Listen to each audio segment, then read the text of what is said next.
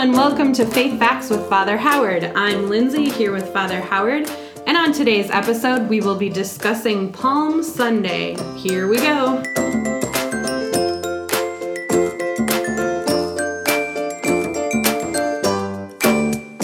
It's a pleasure to be able to once again just to reflect a little bit about Palm Sunday and what it can say to us and how we can maybe embrace what it offers us a lot more than we maybe have in the past. So it's good that we're able to do that and to have people join us wherever you might be joining us from or whatever you might be up to. I think it's important, Lindsay, when we talk about Palm Sunday, a lot of times it's disconnected from Holy Week. And it's important that it's really the start of Holy Week. And when we move, and we'll talk a bit about that later on, about the other days in Holy Week. But that as we move in Holy Week, is that it's really Palm Sunday that kind of starts it all off, and helps us hopefully to enter a very sacred time. Sometimes that we forget just how sacred this is supposed to be for us as Christians. This is really Christians embracing, the high points and the key times and moments and invitations of what our entire faith is about. And sometimes we can just kind of push it aside because it comes around the time when we're either in spring breaks or where, lots of things are happening. And at times, Holy Week, Palm Sunday, all of that can get a little bit lost. Hopefully this year it won't get lost on us in a way. I think first before we start just specifically with Palm Sunday, it's recognizing that Holy Week really is ordered, you might say, to the commemoration, the reflection on the Passion of Jesus and how important it is. And it starts with the entrance to Jerusalem.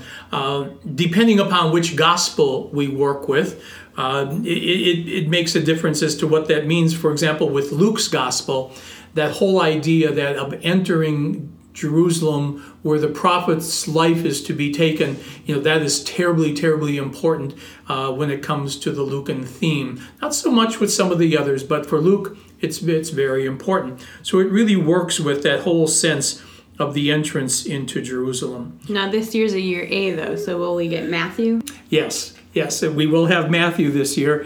In fact, I think Luke that I had mentioned is Probably actually year C. Right? Yeah, it would be year C. So Matthew, it is Matthew. And for Matthew, when it comes to the Gospel of Matthew, he is writing in many ways, particularly to a Jewish community that he wants to help understand that Jesus is the one. He is the one that is fulfilling the prophets, the predictions of the prophets. He is the one that is fulfilling, what was to take place and what had been spoken about for centuries. So what you'll find in Matthew, both in his writings just generally, but also in his Passion and such, what you will find in Matthew are lines like, as foretold by the prophets, as in order to fulfill the scripture. He is trying to help a community to embrace the fact that Jesus is indeed the one who is to come. And they were wrestling with that for lots of different reasons. They were wrestling with that. So yes, Matthew is the gospel that we have. So when we consider starting with Palm Sunday, is that you might say, just jumping a little bit, Monday through Thursday, the beginning part of Thursday, because in the evening of Thursday starts the Sacred Triduum, is that you have what you have are you have the celebrations, the rituals. What it is that it's so important that we center on this holy time that they do not permit, for example, baptisms or confirmations. Is that would be only in case of death. Would you have a baptism or a confirmation during this sacred time? And the scriptures that you have for Monday going to Tuesday and Wednesday, really, they speak about the whole issue of how Jesus is the one, and they focus on that this is that he is the one to come, and what they do is they take, for example, the prophet Isaiah with issues like the suffering servant, that the righteous one, that what they do is they bring that together, you might say, and focus on that through these couple of days following Palm Sunday, and to show, that the Passion has meaning because of who Jesus is. So it's an opportunity for us to kick all of that off, you might say, with Palm Sunday. Palm Sunday, as I mentioned, if we just to go specifically to Palm Sunday really recalls, as I said, the entrance of Christ into Jerusalem.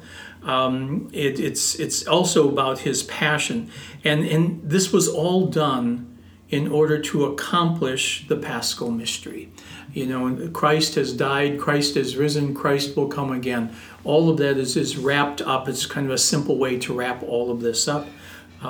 And so in this recalling, when we look at the masses, when we look at the rituals, it's to help us to put ourselves into a framework which will allow us to focus, which will allow us not simply, you might say, to remember a historical event, but it allows us to embrace what that historical event started and what that historical event, you might say, continues to mean even to this very day.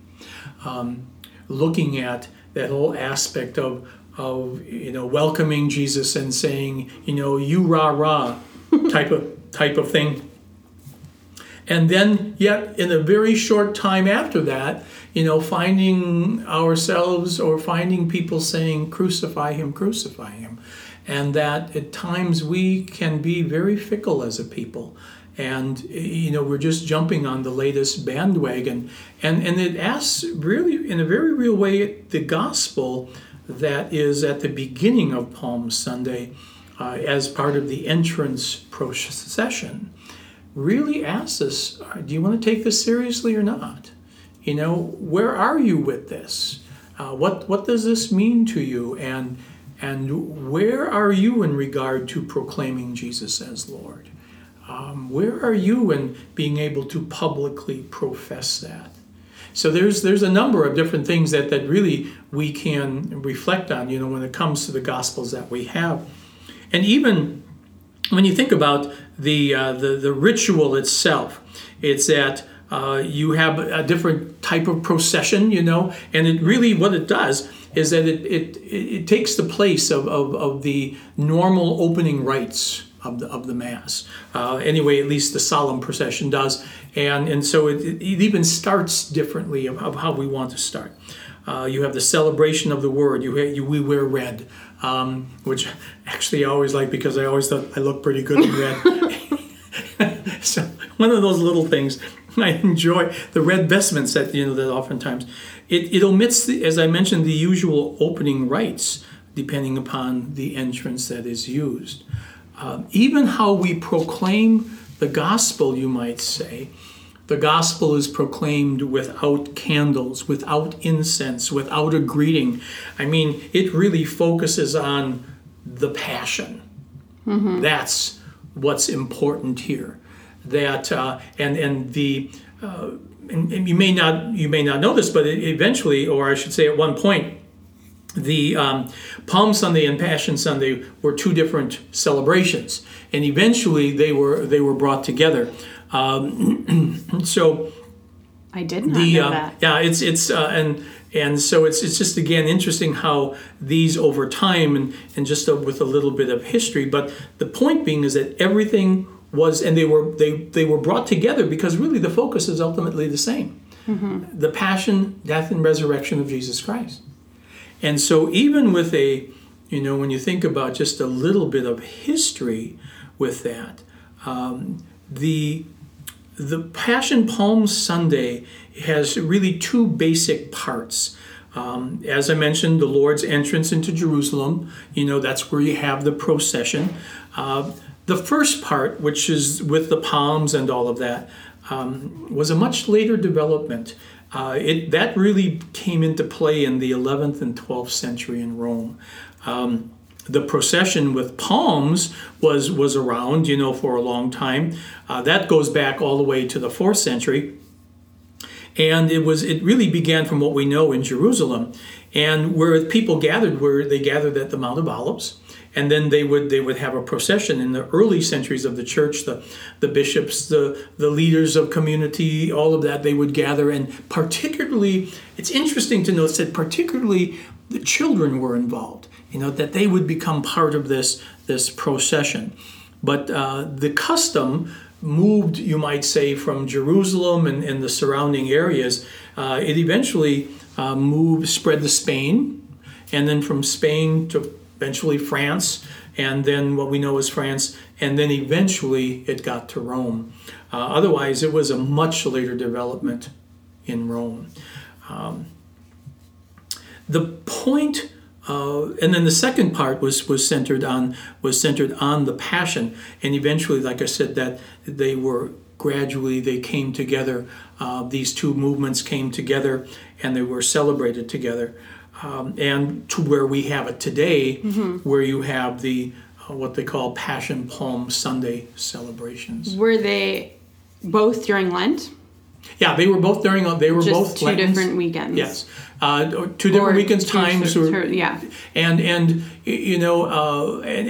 why they became that way, but they were centered in Lent because just what they were commemorating, and I think over time, and I think over practicality too, eventually they kind of wed, you might say, but yeah, they were both pretty much Lenten. It's funny you talked about how children were involved, because I still love Palm Sunday and Holy Week. It's like my favorite week of the year of the church. But I always loved it as a kid because you got palms on Palm Sunday. Sure.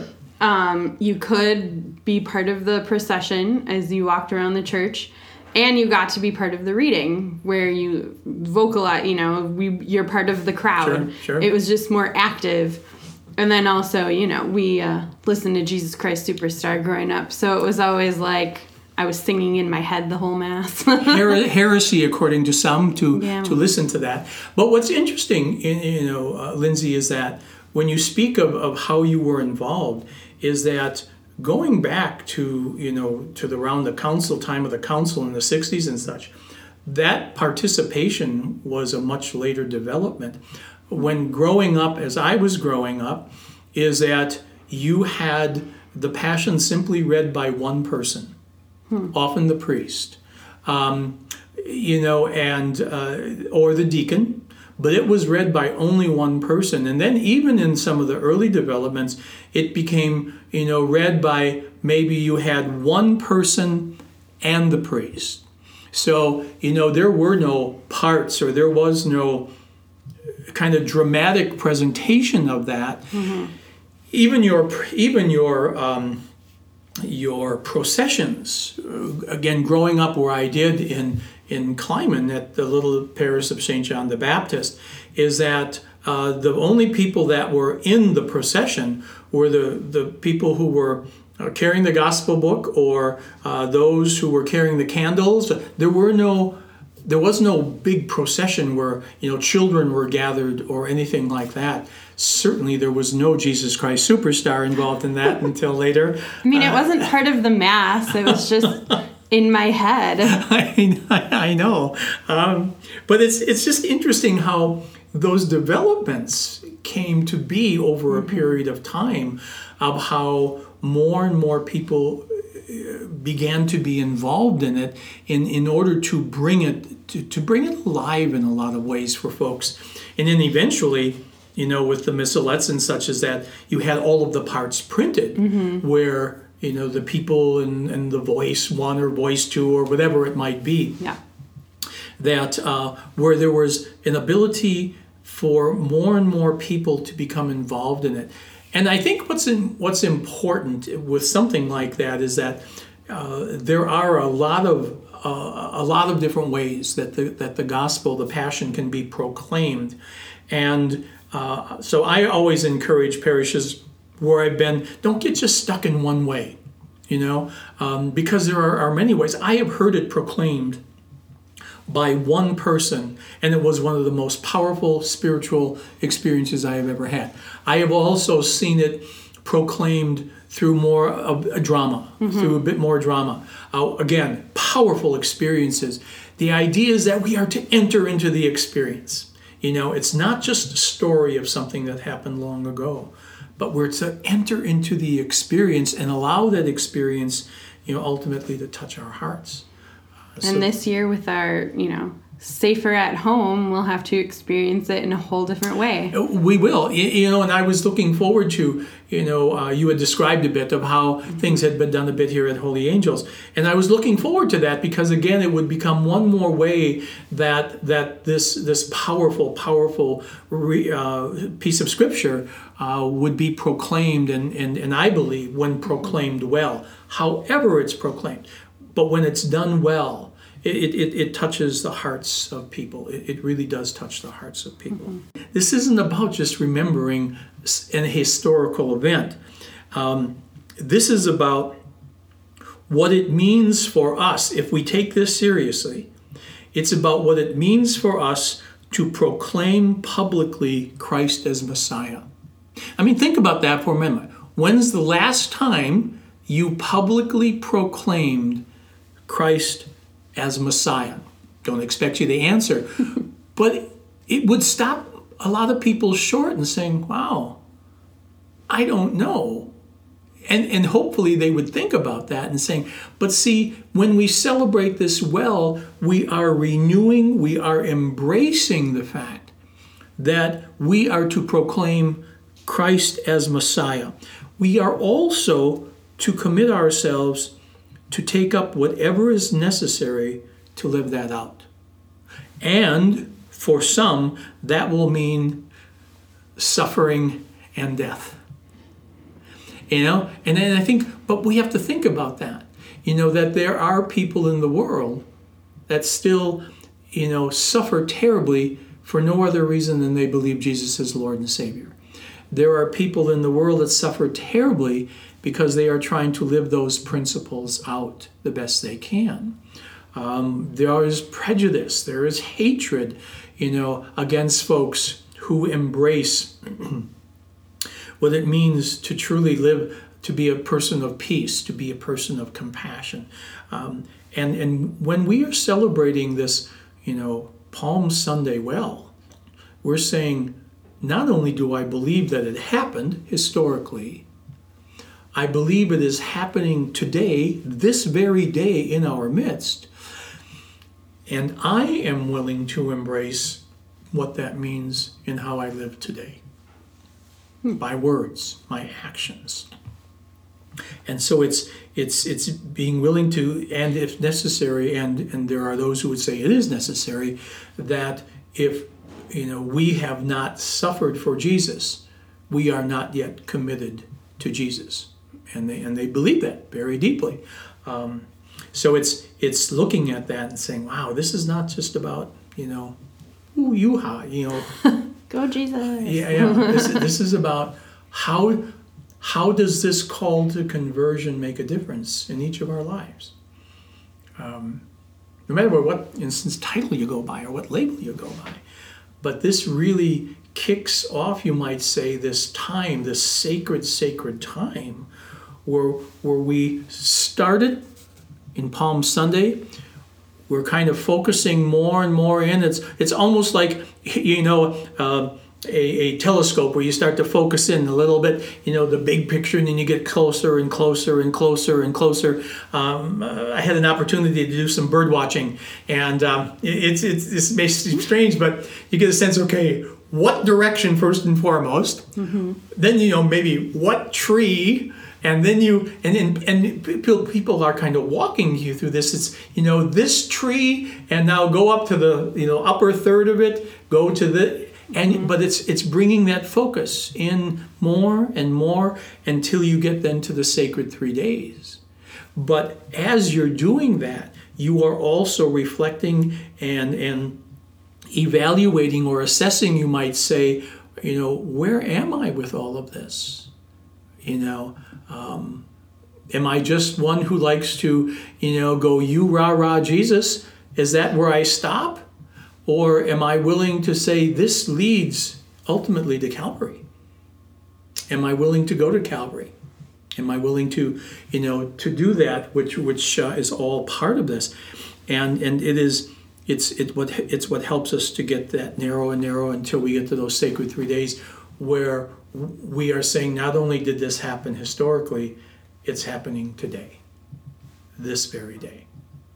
And so, with Palm Sunday, it's wow, there's a lot there, and that's why it's in some ways it's such a shame in a way when it can be somehow overshadowed by spring breaks and vacations and such.